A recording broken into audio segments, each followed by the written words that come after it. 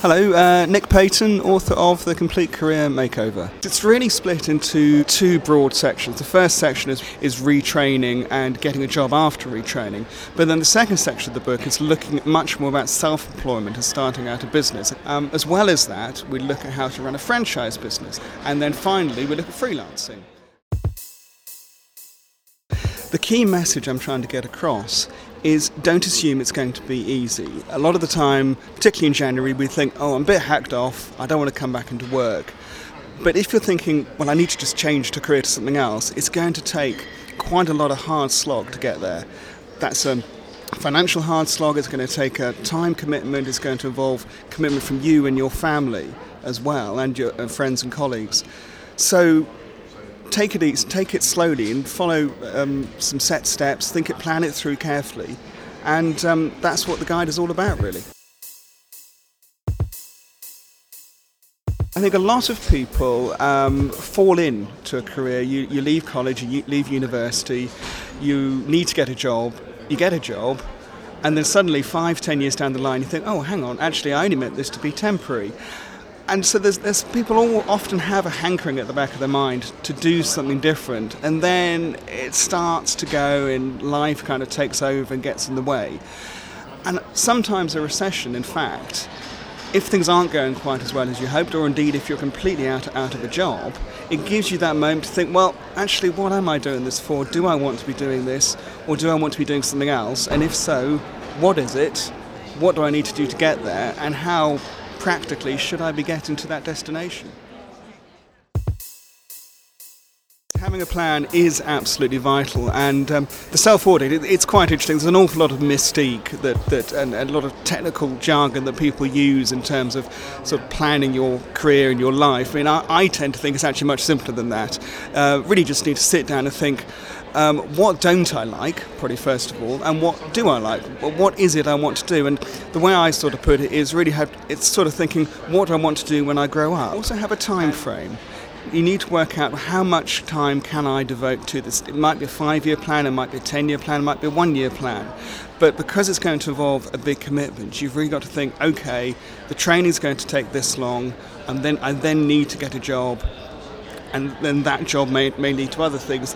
And also, it may be that further down the line, you actually want to start a business and become self-employed in whatever the new career is.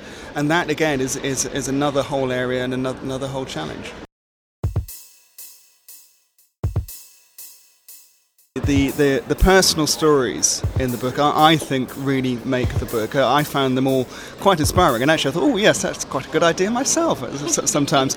Also probably worth mentioning that while a lot of the career changes, they are downshifting, that they are looking to get that work-life balance. That's not, of course, the only direction people go in.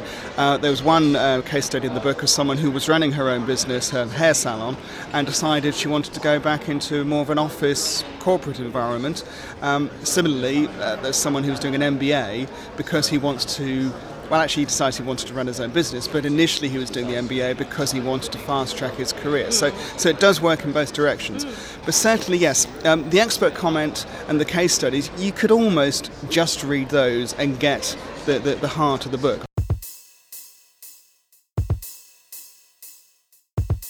At the back of the book, we've got a sort of resources section, I suppose, of a lot of useful websites. Now, that's really only skimming the surface, and there's an awful lot of information out there online, but certainly use that and use it to step to other places as well. So yes, by all means use the comment and the expert views and all the stories that we've got in the book, but use that as the starting point and get out there, as I think I said earlier, get out there and actually talk to people. This isn't a replacement for actually talking to people and going to see people and making that first phone call, making that first email.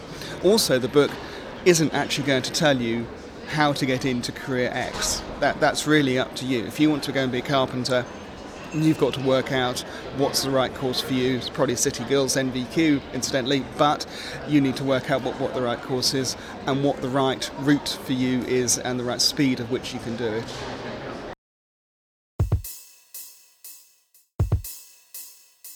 Generally, I suppose the top tips, coming back to what we said at the beginning, is have a plan, think about yourself and what it is you want to do, think about then what it is you need to be getting. What are the gaps in your CV in terms of qualifications and skills? Work out how you're going to fill those gaps.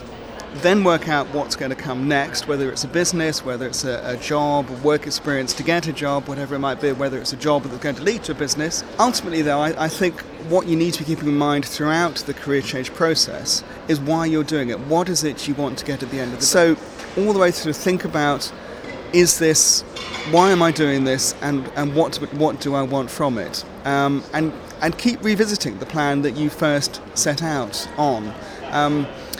Also make the point later on in the book that reality TV stars talk about their journey, and actually for the career change it is a journey.